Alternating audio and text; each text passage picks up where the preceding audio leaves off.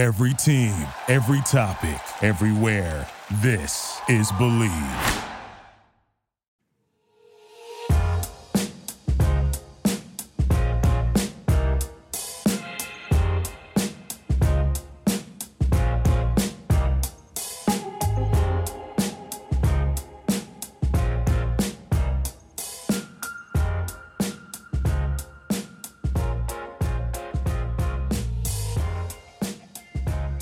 Here we are for another episode of Believe in Kentucky. We got Aaron Gershon from the Cats Balls, the QB1, Jalen Whitlow in here, and we're walking that tightrope again. We got football, we got basketball, we got tournament time. It's March.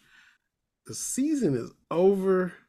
SEC tournament is on right now. It's bottom feeder night because we got South Carolina and Ole Miss kicking things off. We got Georgia and LSU coming up after that. Look, they are what they are. Somebody got to beat the bottom. Somebody got to play on Wednesday, and these are the four that are doing it. We talk about cats and hogs. We'll talk about spring practice, man. Fellas, how y'all doing this evening? Yeah, man, it's a busy time. Head's been on a little bit of a swivel this week, but it's a good time as well. I mean, tournament time doesn't get much better, especially next week, but this week's fun too. And then, yeah, spring football's in full swing. Getting a chance to talk to some of the guys again this week has been a lot of fun. Got a couple more tomorrow morning with the defense before they have their week off for spring break next week. So it's been a good week. It's been a busy one, but it's been good. Yeah, good, man. Just, trying to engulf as much, tournament basketball, NBA news, NFL news with Lamar and all this crazy stuff going on. Spring football, and not just spring football for Kentucky, but I'm a junkie when it comes to this type of stuff. So I'm trying to watch as much as I can and learn as much as I can about every program, to see what's going on. But man, that time of year where things starting to pick up a little bit because spring ball's starting, and you got tournament time, so you really can't beat it, man. No complaints. For sure. I think if I heard you right, you said Lamar, so that means. Aaron Gershon's boy Daniel Jones just got paid, and Lamar just got franchised. So I'm like, what's? Yeah, that's a Ravens problem, man. That's not when you look at the Giants' numbers, it all makes a lot of sense because he still has to prove himself a little more. So the money is 18 for next. It's we're saying only 18, but comparatively to the most quarterbacks, he's only going to make 18 on the cap at least next year. And then after 2 years, none of his money's guaranteed anymore. So there's a way out. So I love how the Giants did that. And I think, and Jalen, you probably agree with this, there are in the NFL, there just aren't that many good quarterbacks at the moment, or at least guys who are great. There's probably like 5 great quarterbacks. There's some good ones like Dak, I would put in that category. Kirk Cousins, those type of guys, DJ, those type of quarterbacks. And then there's not, it drops off. So if you have a good quarterback on your roster, in my opinion, you got to keep them. So that's why I was happy the Giants did what they did, because it's hard to replace when you have a pretty good quarterback. And then as far as the Ravens go, I have no idea what the hell they're doing, messing around with an MVP. But hopefully for his sake, either he'll get the money he deserves or someone else will pay him. And then they end up with the 2 first-round picks, with that non-exclusive tag. Yeah, it's one of those things where, like you said, there's relatively speaking, let me make sure I say that because, some kind of went crazy when we talked about the XFL. Relatively speaking, there's not that many. I think there's about 7 quarterbacks in the league that can win a Super Bowl. That's fair. Personally. Yeah. And I think we can all guess who those 7, 8 are. But Lamar Jackson is one of them. Lamar Jackson, in my opinion, when he's on the field, is the best football player on the planet. I do believe that. I've never seen anything like it. And most people haven't if they've been honest with themselves. Now, it could be because he's playing quarterback, but I think he's a guy, if you put him, when I think of best football player, I think if you put him at receiver, he'll be a good player. You put him at DB, he's that type of generational talent that we won't see another like that for a while. I really do believe that. With that being said, what's going on with the Ravens is just egregious. Yeah. It just is what it is. Let's keep a spade a spade. obviously, the way this thing is set up, NFL players to these owners are assets, they're stock. And in my opinion, them letting Lamar Jackson potentially go is like selling Google stock in 2005. You know what I'm saying? It's like, what are you doing? You know what I'm saying? Like, why would you do that? This is the best league. He's going to eventually maybe get you to a Super Bowl. Whether you win one, maybe not. If you do the things you need to do and put guys around him, he can get you to a Super Bowl and potentially win one. He's that type of player. So I don't know what's going on. Something fishy is going on, especially with other teams kind of like turning down. Yeah, that was mind-boggling. Yeah, so we know there's something going on. I mean, come on, let's be honest. You know what I'm saying? Like that, you don't do that. It's like doing that to Aaron Rodgers in 2013. Right. Nobody will do that. He was the best. He was the best in the league at that time. Now, not saying Lamar Jackson is the best in the league because I think Patrick Mahomes is, but Lamar Jackson is a generational talent. Yeah. Out of 32 teams, I think 24 of them would love Lamar Jackson. And what about 20 of them would probably trade their quarterback right now for Lamar. So we'll see what happens, but I just think it's kind of odd and it's kind of weird, to be honest with you. MVP who's getting done like that, but I'm one of them. I'm a Lamar Jackson. I like Lamar Jackson. I like he just seems genuine. He's a great football player. It's fun to watch. I know he's a Louisville guy, but who cares? I think I just think he's one of those guys that I like to see succeed. So hopefully they can figure something out, and wherever he go, he get his money. I think that's the big thing. Yeah. I mean, it tells you how desperate teams are for quarterbacks when the Browns did what they did, giving the first ever fully guaranteed contract in the NFL to a guy with, let's just call him a walking red flag, is what I would say, based on the allegations and all that. And that's the thing that Lamar Jackson's camp probably like. Come on, Kyler Murray got this type of money. Deshaun Watson got this type. I mean, they didn't at the time. They didn't even know if Deshaun Watson was going to be eligible for the next season. That's exactly right. And he still got whatever 250, right? He's the 230, and he's the first ever in NFL history. So not even Tom Brady, Aaron Rodgers, no one has ever gotten a fully guaranteed contract in NFL history until Deshaun Watson, with everything that's going on. Now I do see that they're restructuring some stuff with his contract. I heard that, but still, come on, man. If you Lamar Jackson, it's disrespectful. So it's 100%. I don't know how you mend that relationship though. You know what I'm saying? I don't know. Yeah. I wouldn't even want to play for Baltimore anymore at this point. I know he probably don't want to leave his teammates, and the teammates always the thing that bring guys back, even though they want, even though the disgruntled front office and all of that stuff, but the teammates gets guys to come back. But at this point, man, you're like, damn, Yeah. I mean, as much as I put on the line for this franchise, and this type of thing is going on, man, it's discouraging, I'm sure. But like I said, hopefully somebody pay him his money. Yeah, for sure. It's crazy.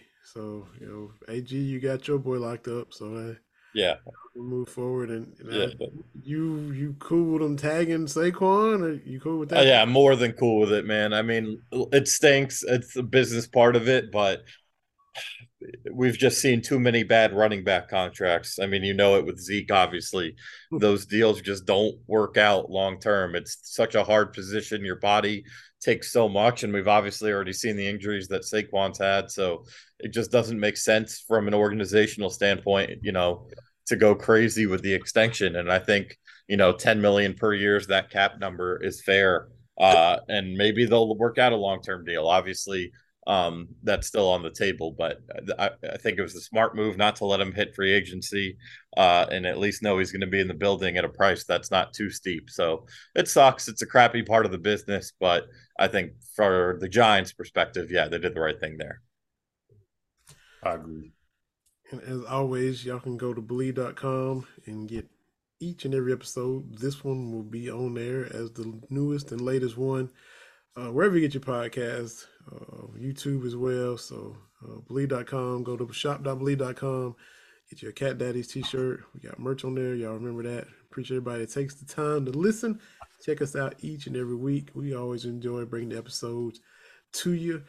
We'll tournament time is March. We'll hit that first, and then because the Cats just coming off a big W at Arkansas of all places. AG, you tweet out your office, your location. Always. I heard your boss, Daryl Bird, at the Cats Paws on with Tom Leach, maybe Monday. I don't remember what day it was, but he said that TV just could not do Bud Walton justice. So, man, No. how was it in there? Yeah, that was my second trip to Bud Walton, and I think I can now. I've been to most of the venues in the SEC. I've been on every campus but two. In basketball, I've still got some left, but I've been to more basketball than football at this point. And I think as of right now, Bud Walton has to be the best road atmosphere in the SEC. I mean, that place it's a madhouse, man, and it sells out. And they have their thing where they call themselves the basketball palace of the Midwest or of the Middle America. I don't know what it is, but it lives up to it. And Fayetteville, they've spent a lot of money, renovating that town, and it's up and coming, and it's a great trip. Both years it was a great trip. So. And what made it even better, man, is that game you could cut the tension with a knife. I mean, right off the bat, I think within the first 2 minutes, you have Oscar chucking elbows with one of the Mitchell brothers, and going to review, and man, it didn't look good. I can't believe that Oscar didn't even get a flagrant for that one, but I mean, he was definitely tangled up, and it looked like Mitchell was trying to get under his skin because. It worked in the first matchup. Oscar's arguably, outside of the Alabama game, his worst game of the year was against Arkansas at Rupp. So, and then Oscar goes off for like 10 points in a row. You could tell it pissed him off. So that was a lot of fun to watch. And then, there was just a lot of back and forth in that game. And then it kind of got boiled over again early in the second half, with what happened with Antonio Reeves and Devontae Davis, where, Davis gets in his face, they jawed each other. I think they both got fouls for that. Maybe it was just warnings. I don't remember. But then, Devo Davis is talking with an official, screaming, cursing, and he gets tossed, and the arena goes insane with that. So it was it was the tension in that building. The atmosphere was awesome. It ended up being, I think it was like a 2.5-hour game, which is ridiculously long. But it was one of those games where like you didn't even care or notice it because there was so much going on and so much fun. And for Kentucky, man, it was gutsy as hell to go in there, that atmosphere, a place where last year they, of course, lost. They usually lose when they go to Arkansas. I mean, I know they won that game with that Cal got thrown out a couple of years ago, but Arkansas, most teams go to Arkansas and lose. I mean, they've lost, I think 4 home games rather, the last 2 years combined. So it's a tough place to play, and they went in there without a point guard, and they got it done, and they got it done pretty convincingly. I mean, that game never really felt out of question there. So, gutsy win, man. It was a great way to head into playoffs. Yeah, no point guard. Nope. They had already come to Lexington and whooped you, ran you, punked you, whatever you want to call it. Dropped 88 in Rupp Arena. So to go there and get payback in that environment. Unbelievable. You mentioned like Toppin said they got punked. Arkansas was trying to punk them again, basically, and Kentucky, stood their ground, stood up to the bully, and they're like, it's not going to happen this time. Oscar and the Mitchell brothers, like you said, they were trying to get under his skin. You look at Shaq used to get this, and there were times he'd react. Y'all are a little young, but pull up Shaq and Brad Miller, and there's times where Shaq react. Oscar had never really reacted. This time he reacted, and he throw the elbow in. Maybe you take a chance on getting tossed, but he throws that elbow and catches him. In the back of his head. He's putting ice here. Yeah. Notice though, Oscar reacts, Oscar elbows, Oscar claps and is walking towards him. Mitchell never once walked toward Oscar. Nope. Mitchell didn't want none. Other dudes were chirping and talking. Mitchell stayed over there like, uh-oh. Yeah, Oscar sent a message there. I don't want none of this dude. And so all this little chippy stuff, do you encourage throwing elbows at people's heads? No. No. He cut a lot of that mess out when he did that. And, I agree. He put Mitchell on his heels. Mitchell didn't want that smoke. and the tone was set. Absolutely. That's a great point. I think you're exactly right. I mean, and then Oscar scored like 10 points in 2 minutes after that. And I think, between, like you said, that message and then going on a run like that, I think it totally sent a message and put Arkansas on their heels. And again, I mean, Kentucky, that game was just, I think Arkansas pulled within two late in the first half, and then Kentucky answered right back. I think it was either Toppin or Reeves who scored. That's probably a good bet based on how that game went. But I mean, and then in the second half, it never got closer than 4 points, and that was within the first 2 minutes. So it was really it. I mean, it was kind of Arkansas came in and, like you said, they punked Kentucky. The first half, it was a close game. Second half, Arkansas had three fast break dunks in the first minute of the half, and you knew the ball game was over. Where this one, it kind of was the other way, man. It just felt like Kentucky was in cruise control. Even when Arkansas pulled a little closer, Kentucky would punch right back, kind of similarly, but a little, the score was a little bit more of a differential than when Kentucky played Kansas, and they kept coming within one or two, and then Kansas would hit a three and it was sucked the air out of Kentucky. It kind of felt like that's what UK did to Arkansas. And obviously, man, Antonio Reeves was just ridiculous. I mean, 37 points, that's tied for the third most in a single game of Calipari's tenure. And think about the guys who have played under Calipari. I mean, only Malik Monk's 46 and De'Aaron Fox's 39 were more, and the 37 is tied with Oscar Tshiebwe. So pretty good company and ahead of a lot of damn good ball players. So what Reeves did, scoring, playing point, which is not his position, and then Toppin scores 21. I mean, those two guys, man, they carried Kentucky. And I think I think it's a huge confidence booster because they not only avenged a team that beat them by 15 on their home court, they proved to themselves they can go into any place down two of their best players, or at least two of their point guards, while Stempfli being one of their best players, and still win a game pretty convincingly. It was just, like I said, it was as good a way to finish the regular season. It kind of reminded me a little bit of the Florida game at the end of the COVID year that got stopped right before the SEC tournament, when they didn't have Higgins, and they came and won that game.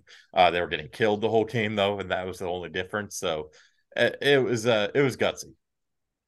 And to do that, 17 shots and only two of them threes.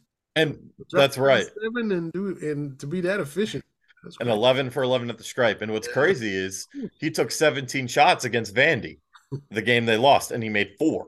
And he went 5 for 8 at the stripe, and 1 for 8 from 3. He just did, he had some good looks.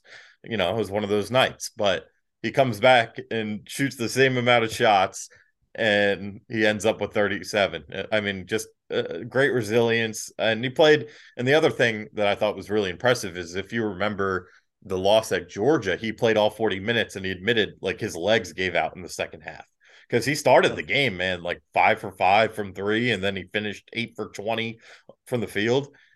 He played all 40 minutes, and there was no let off. So clearly he's been working on his body just within the last 3 weeks, getting the stamina to play that. So yeah, just gutsy, man.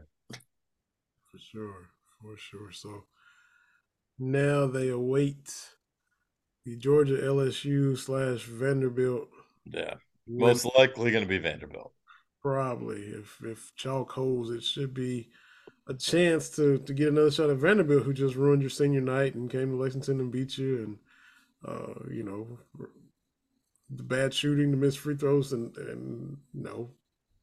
do what you're supposed to. You would have, what? You're really hot. You come in winning 6 in a row. Yeah. So crazy that was just a wild one. And who knows if Cason goes down. I don't like to use that as an excuse because they were already losing, but Jordan Wright, man, he's a Kentucky killer. He seems to average 3 points against everyone else and 25 against UK. So it was just one of those things. Exactly. Yeah, I'm just cutting to the chase, but I got Kentucky and Missouri in the SEC championship game.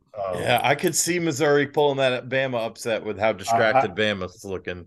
I definitely think Missouri can run a table on the north side of that bracket, finish it off.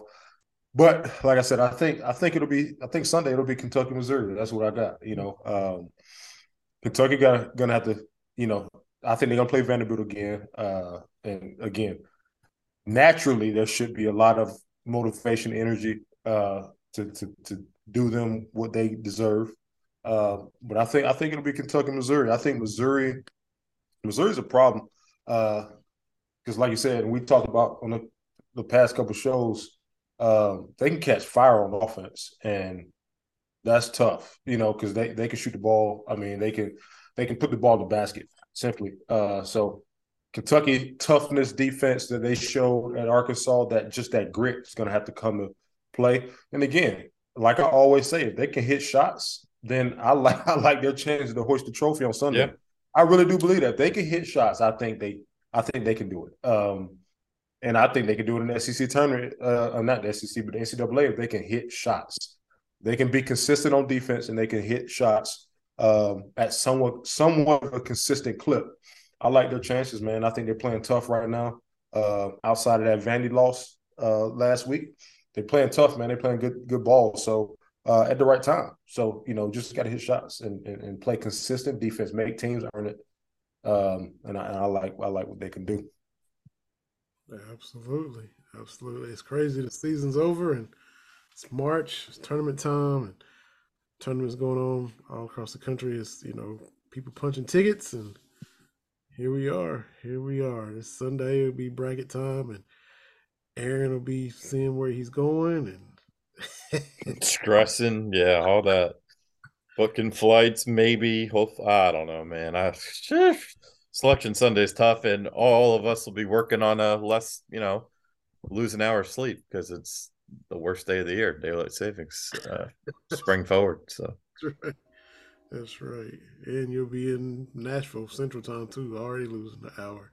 Yeah, that's gaining an hour, actually, right. Yeah, so at least there's that. But yeah, I will be in Nashville definitely at least till Sunday. Even if they lose Friday, we'll be there till Sunday. So yeah, I was just in Dallas and had a quarterback camp out there, and that was kind of nice. I didn't get in bed. I flew out Friday.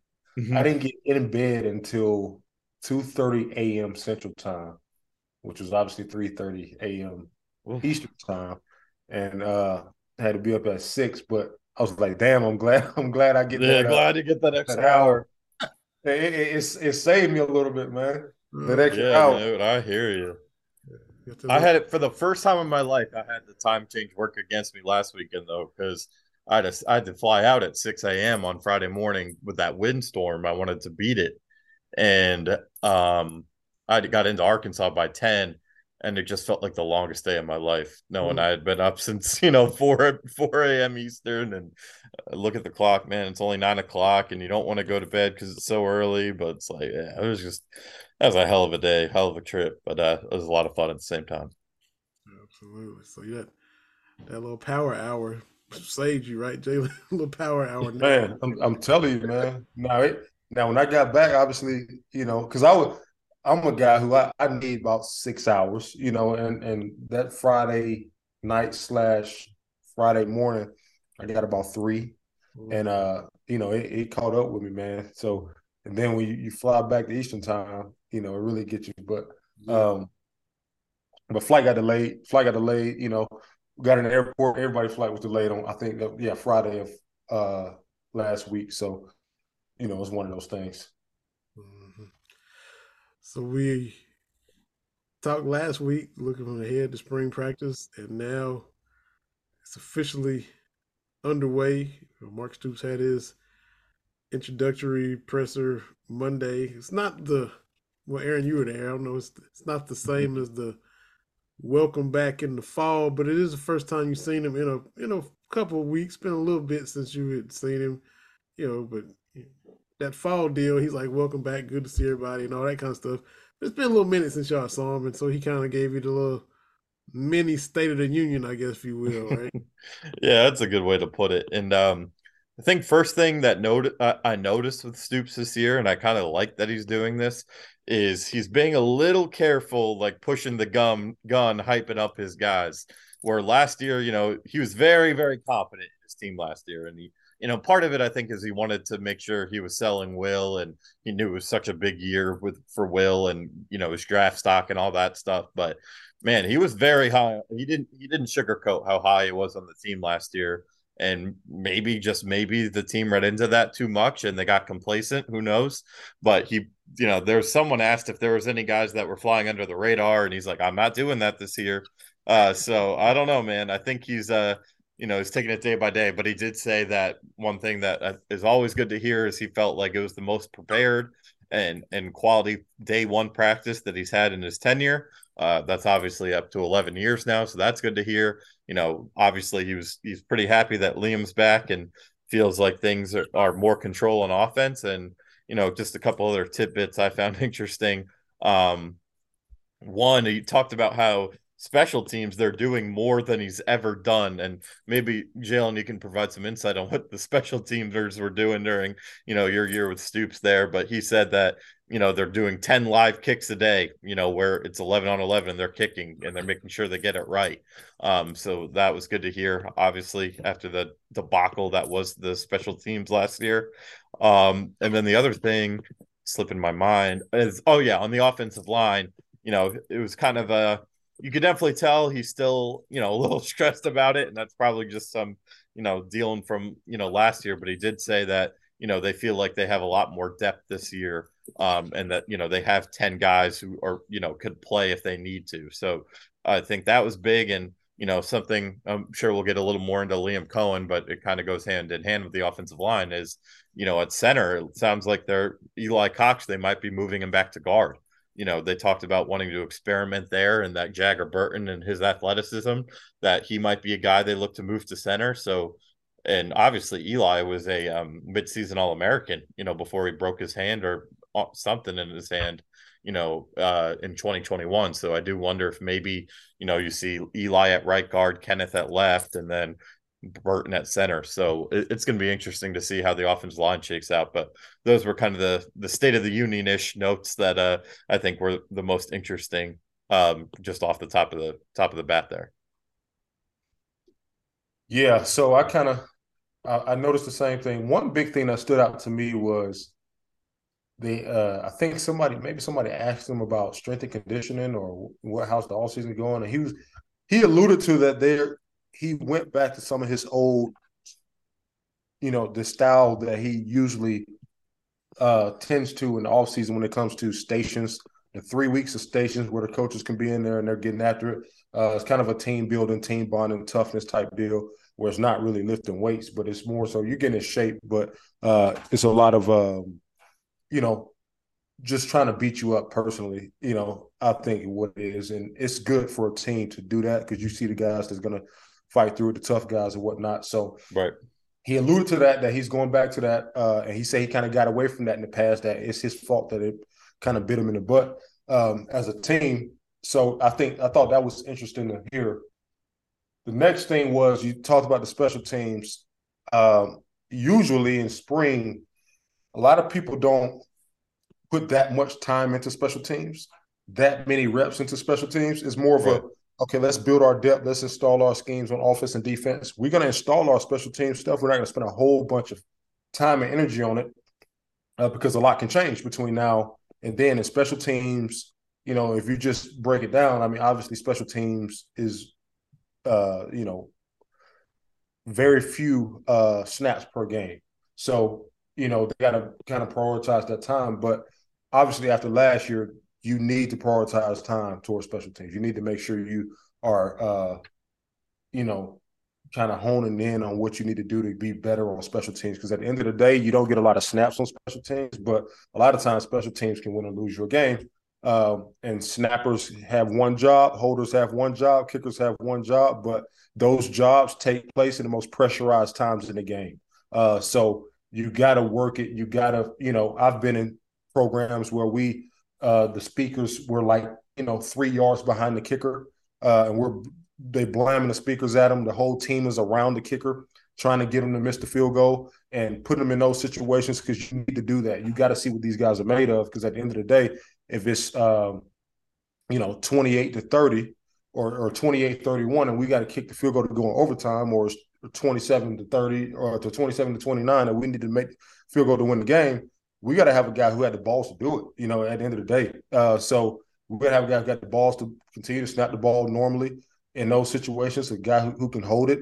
right? So guys that can protect. You got to have a punter who can catch the snap. So, those things, are easy to overlook, but they matter. And obviously we see, the Missouri game and, every other game that we watched, these things come up big in games that you have to win. So, I think you can tell that he's putting a lot of time and energy into that. He's putting a lot of effort into it. I've heard nothing but good things about Boulware, the running back special teams coach. Everybody seems to like him. Heard that he's super detailed. He's full of energy. The running back seem to, perk up when you say his name. Obviously, he's probably gotten on their ass a little bit too, which is good. So it's one of those things, man, that it bit him in the butt last year. So he's coming, Stoops is making a point this year. Like, we come hell or high water, we will not lose a game from special teams miscues. So that's good.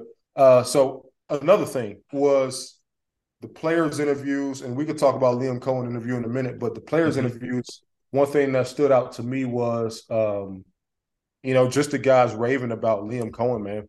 And I know it's, and again, we've been a broken record on here talking about, how big of an impact that he had and that he will have moving forward. Now, obviously, you still got to go out there and compete and execute and win games, but I think all in all, players seem to like the guy. Stoops raved about how he's always in the staff meeting room watching film. It's like a revolving door for players to come in and talk and watch film, and ideas are always being shared. He's never in his office. That lets me know that, okay, maybe it was something different last year. I don't know.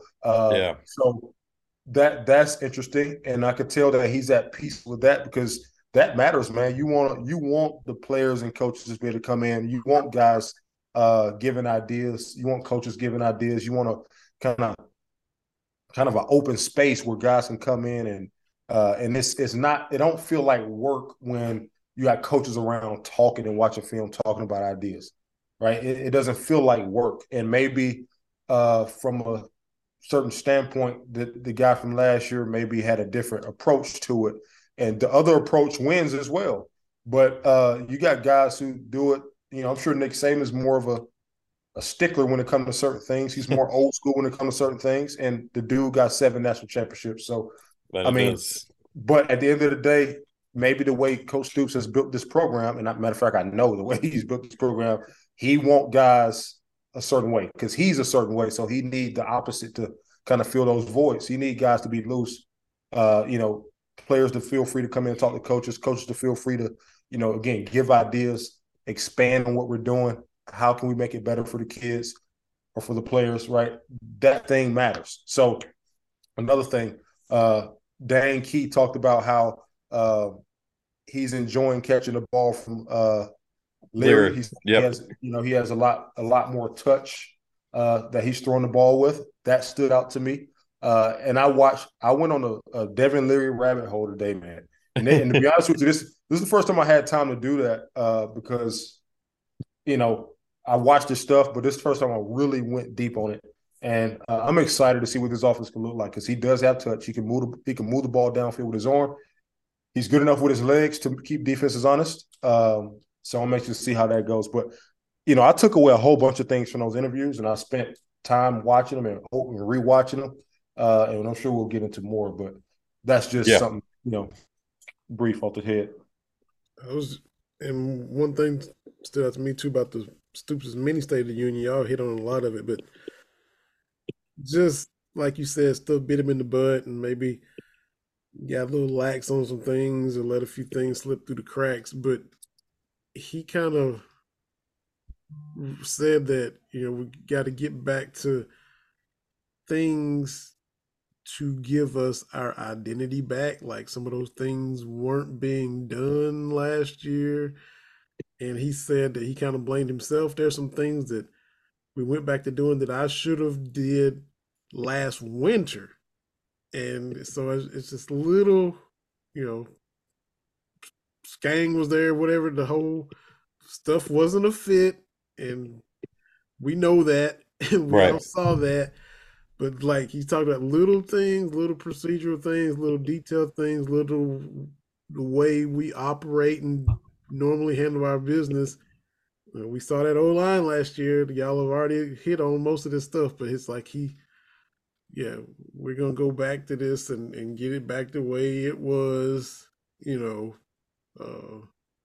prior to. So yeah, it's just telling little stuff the way, and he said what he needed to say without completely saying it, but you kind of knew what he was saying. Yeah, no doubt. Yep. So I think again, and this is just kind of how I saw it. I think that last year they had such senior leadership with Will and linebackers and those guys that naturally you kind of let some things slip as far as, having to be on top of everybody on every single thing. You felt like you had a senior team. So at the end of the day, these guys are still college students and these guys are still players. Even in the league, you got to still stay on top of guys about certain. It is what it is. So I think that's part of it. My biggest thing was, and I think the biggest takeaway from Stoops was talking about the strength and conditioning part. Yeah. What they're doing, in the strength and conditioning. I think he kept saying size. He kept saying how guys are getting bigger, guys are getting stronger. I saw the interview, and I can already tell that Barry Brown has gained some muscle. So he's gained a little weight, got stronger. So that's good. Liam Cohen came out and said we don't want to be a $165, $170, $175 getting thrown around in this conference. Yep. He said that. And that was big. Yeah, and he said it like he must have seen something recently in practice that made him say that, because he was saying we still need to get stronger. We still need to, which is honest. And again, they got some big DBs in that back end now. They got some guys that's 6'1" with some size on them. Yeah, that'll challenge them. Yeah, and that's good. So that's gonna make them better. And again, I could tell that they like Liam because he's a players coach type guy. I could tell he's on him. I could tell he's a hard-nosed guy, even though his interviews don't seem that way.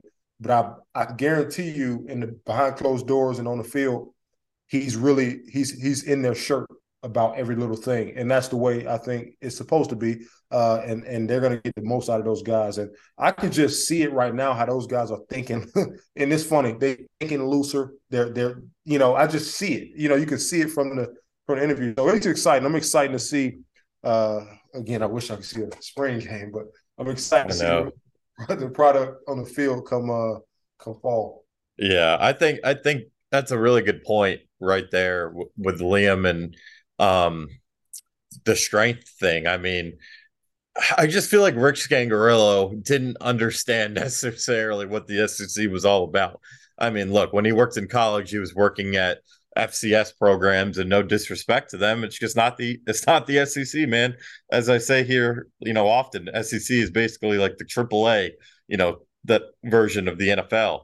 And Scangarello would always talk. I mean, you couldn't go a press conference with Scang without him mentioning the NFL and the challenges of the NFL. And Liam Cohen talks about the challenges, of being too light and how against SEC corners, using that term, it's going to be too difficult, to not be, if you're going to stay at that same weight, it's going to be too difficult to compete with those guys. So I just think he understands, obviously the age factor is closer to being removed from his playing days and understanding more, but also, he's been around in the SEC and had success in the SEC, and some of these players were part of it, or at least they were able to watch and make their part of their reasons. Like, I mean, Dane Key, Barryon Brown, and Tavion Robinson are all at Kentucky because they wanted to play for Liam Cohen. I mean, that is all. Dane Key, South Carolina had the edge on him the whole way until he decided to stay home because he saw how well the offense was performing under Liam Cohen. So, this is the guy that a lot of guys signed up to play for, and they're really excited he's back. And look, just 10 minutes with Liam on Tuesday, and you learn so much about ball. I mean, just the way he was breaking down how he's going to have to adjust to play under center.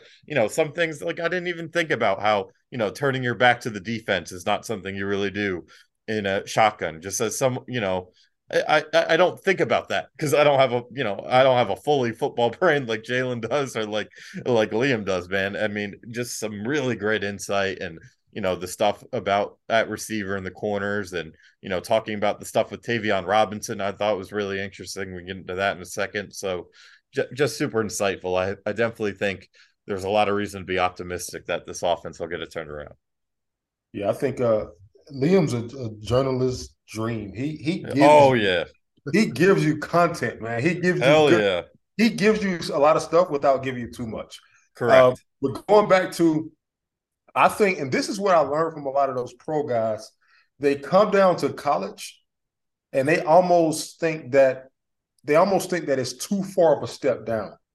Going to the SEC, man, is not far from playing the worst team. Playing Bama is not far from playing the worst team. No, it's it is triple A, man. It is triple A. And people like to make a huge, a big deal. And trust me, Georgia will get killed by the worst team in the NFL. I'm not saying that, but it's not as big as a drop off as you think. I'm telling you, it's not. I've been around. I had the opportunity to work out with. I worked out with quite a few NFL guys in my time, from in college and even now. And man, like some of the stuff that I see from these guys, and these guys are players in the league and they play. And from some of the stuff that I seen from freshmen and sophomores when I was at Kentucky, and no disrespect, and I don't mean any disrespect to anybody, but everybody know that Kentucky's recruiting better now. But so what I'm saying is it's not a big drop off. It's not. It's a drop off, but it's not as big as people think. So when you're at the 49ers and you see, you're playing in the league and you're coaching in the league and you think of college ball, a lot of those guys think of college ball as like a lower level. And it is. But at the same time, it's not as low as you think when you get there, because, this thing is moving pretty fast. The interviews from last year, it was like Rich was almost like, man, I didn't know that the SEC was. He literally, How do you not know? That. I mean, are you not? Are you living on a rock? Like, I mean, how do you not know?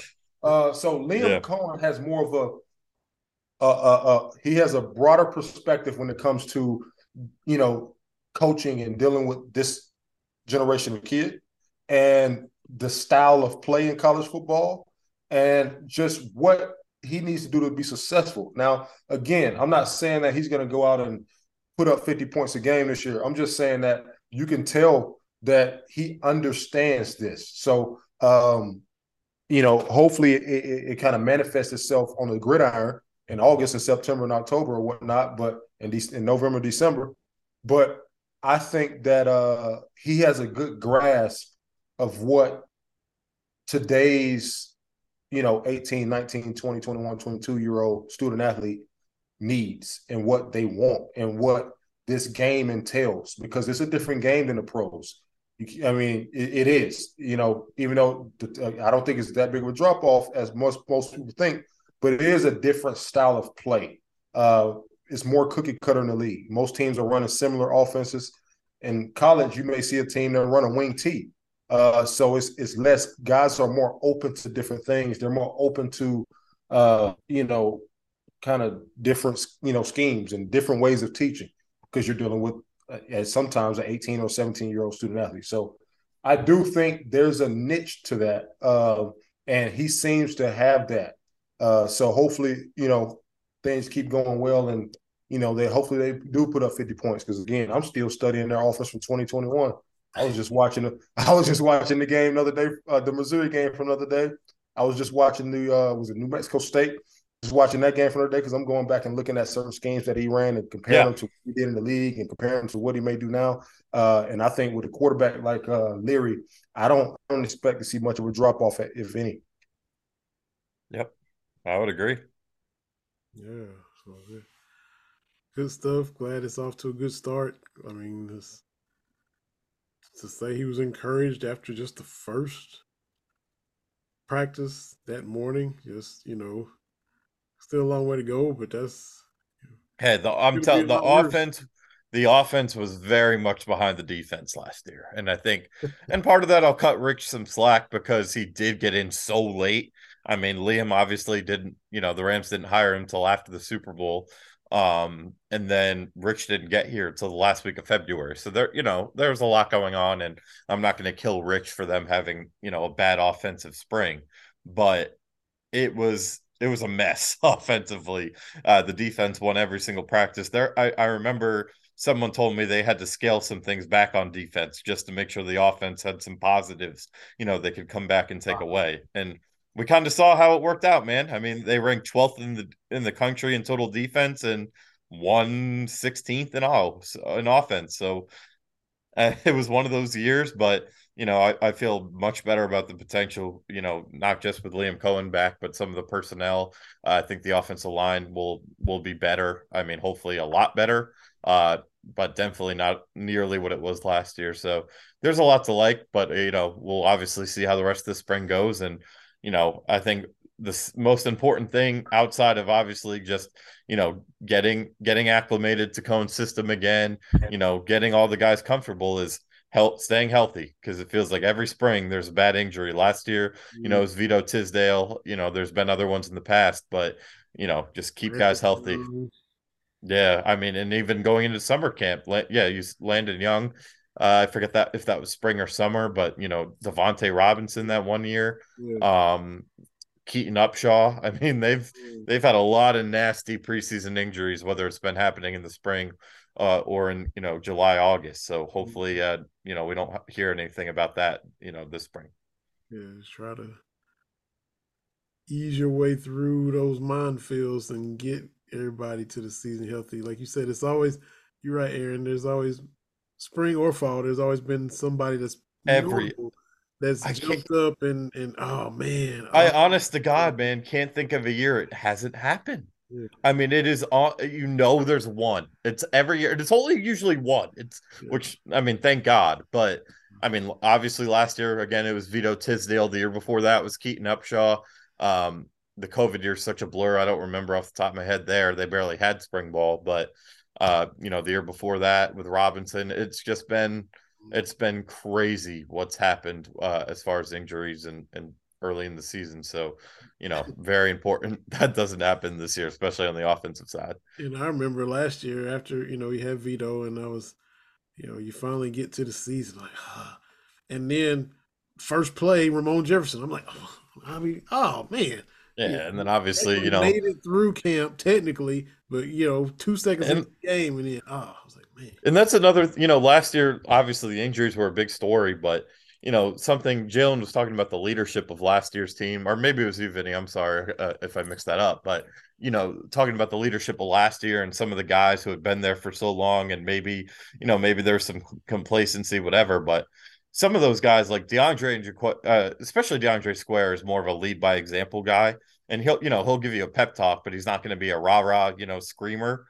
He didn't get to lead by example because he missed a lot of time. Jaquez Jones, I think, is more of a lead by example than a rah rah guy.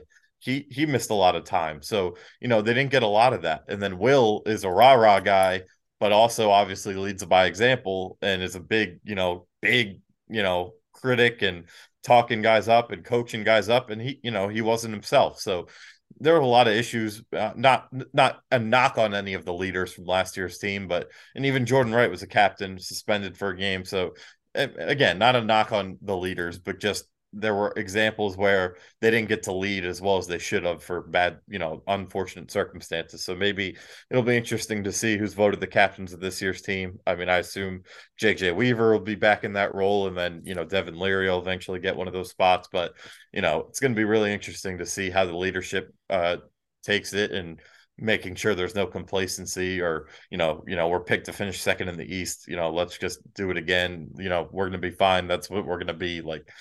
Hopefully they'll just take it to a new level and get that chip back on their shoulder that served them really well in the past. Yeah, for sure. What was y'all wanting to get in about Tavion Robinson too? Oh yeah, real quick. I mean, clearly at the end of last year something happened. He didn't walk on senior day, and there was those tweets that he was talking bad about Rick Scangarillo and all that crap. And Liam talked a lot about yesterday that the issues with Tavion Robinson last year were nothing to do with football. It was all off the field. It was focusing. It was running as hard on plays that you're not getting the ball than you are getting the ball. So clearly there were some maturity issues, maybe kind of similar to what we saw with Kavosiey Smoke, in 2021. And then, he came into 22.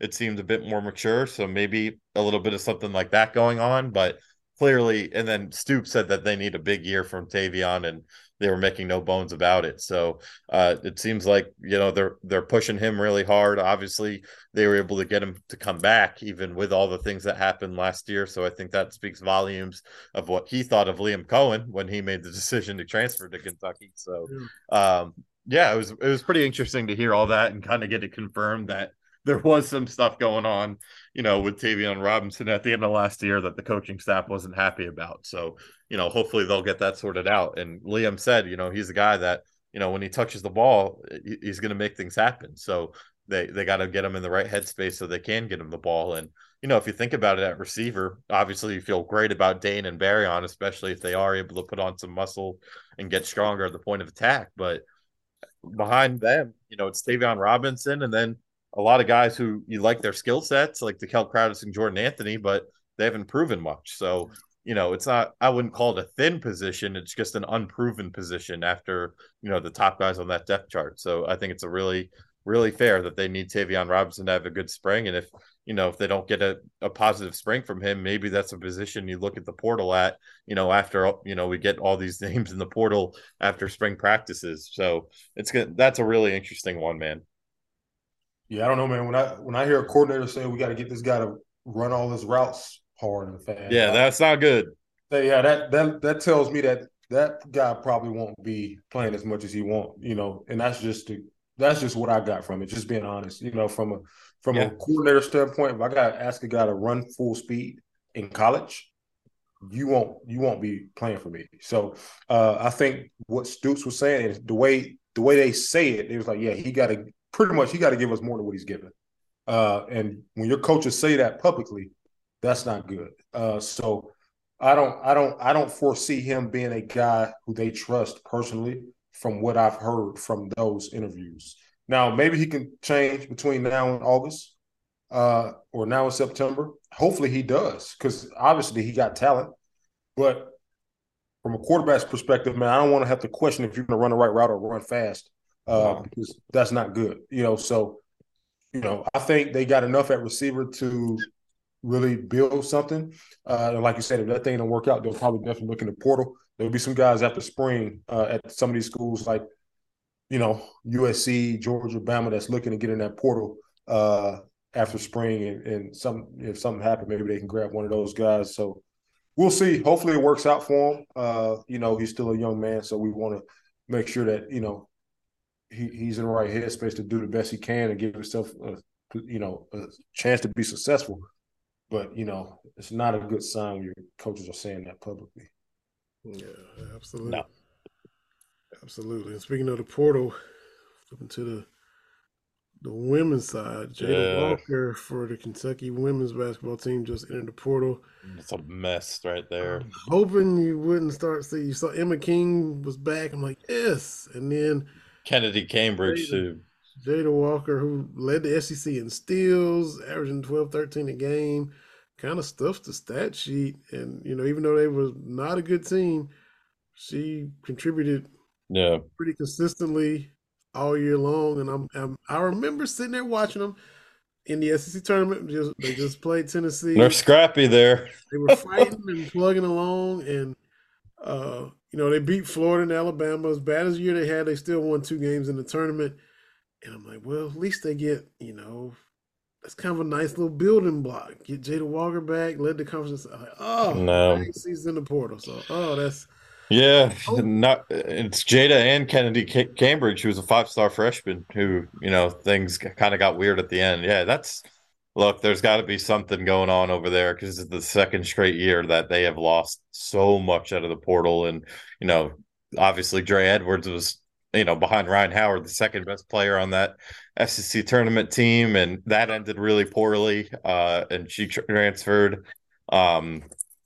A couple others from that team, the names are slipping me, but they lost like 5 or 6 gals to the portal. So there's something going on over there.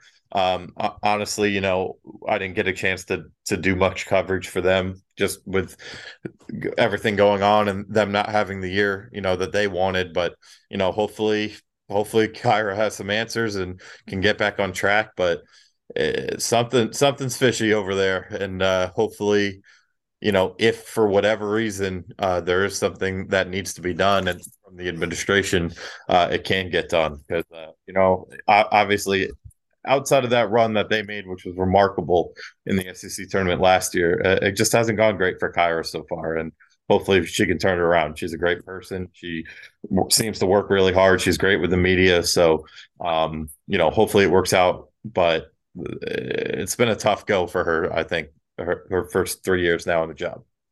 And you just find yourself hoping for continuity. It's feeling like, the baseball team. Min Jones always having to start over and transferred off to a good start this year, but we'll see how in conference play. It's too early to tell. You hope that, okay, maybe you can get a nucleus. And the same thing with women's basketball and baseball. You get a lot of attrition, and then you kind of have to go back to square one.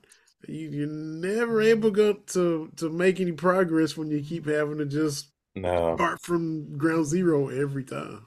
Yeah, and I mean, like Maddie Shear is a great talent, but it takes more than one player. We saw it with Ryan, man. I mean, they had some better, talent around Ryan than they did. Obviously, Maddie's not the player Ryan is, but she was definitely their best player this year. And outside of Jada Walker, there wasn't that much there. And now Jada Walker's gone, and we'll see if Maddie Shear stays. But it's a mess right now. It's tough to. Cal was able to do what he did with new rosters every year because he was getting the top 5 players in the country, and that's just not. And now with this portal era, and you see it now, man. It's balanced. Every team is a lot better because they can get someone from the portal, and then obviously you still have the high school too. So with NIL and with the portal, things are more balanced. The SEC is getting tougher, and Kentucky's falling behind the 8 ball on the women's side. Yeah. Yeah, just like you said, makes it tough. Makes it tough. It does. I mean, who knows? Maybe Matthew Mitchell's not done coaching after all. Maybe he's working. Ooh, that'd be something. That would be something. Yeah, he did a great job. Yeah. Oh, and real quick too, a friend of this podcast, she came on and it was great. Anna Tarullo was at BBN tonight, which Keith Farmer came on here as well, but this seemed like the perfect gig. Anna had come from West Virginia. She came on our Cats Talk Wednesday podcast when she was covering Marshall and West Virginia before she even came back to Kentucky. Comes back here for 2 years at BBN tonight. Says she kind of is having to leave her position at BBN tonight for budget purposes.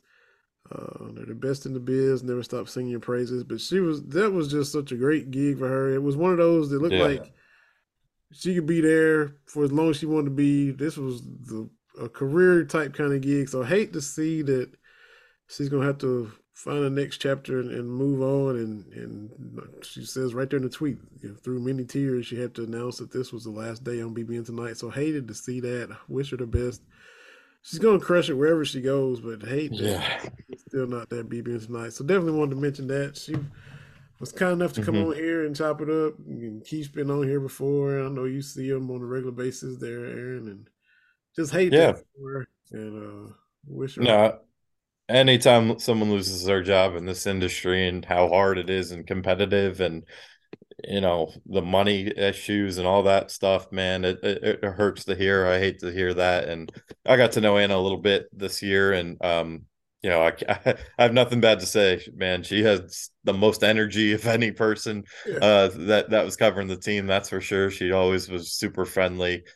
So wishing the best for her. She'll land on her feet. I'm sure of that. And if you look at the tweets and the replies and the stuff she's retweeted, it's gone crazy. Nobody's got a bad word to say about her, and no, it's just been blowing up with well wishes and people, hoping, sending good thoughts and hoping for the best for her. So we want to do it from here as well. So. Yeah, absolutely.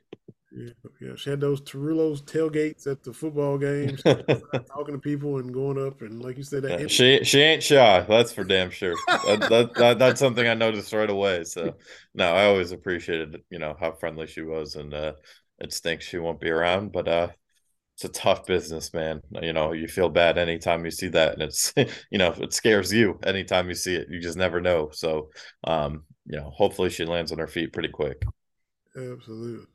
Y'all got any more little final thoughts before we close this one out? No, man, this is it with basketball. It's going to be a lot of fun, and football wise, it's just getting started. I love spring practice.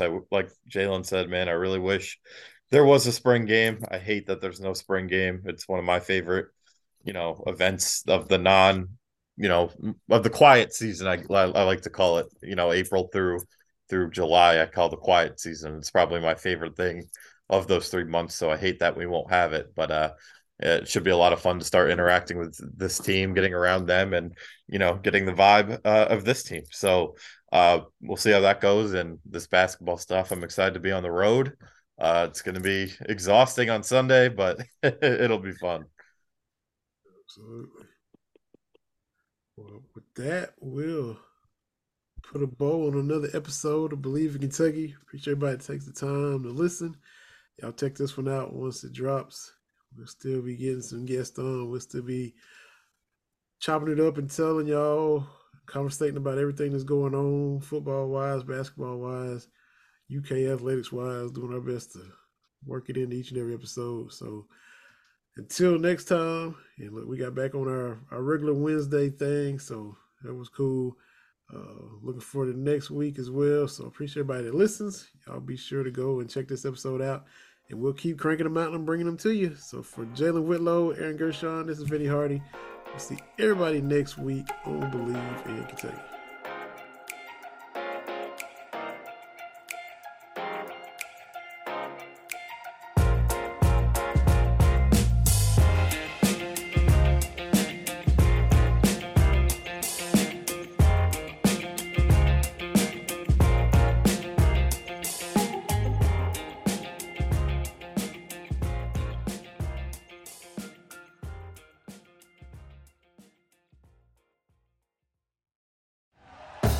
Thank you for listening to Believe. You can show support to your host by subscribing to the show and giving us a 5-star rating on your preferred platform. Check us out at Believe.com and search for BLEAV on YouTube.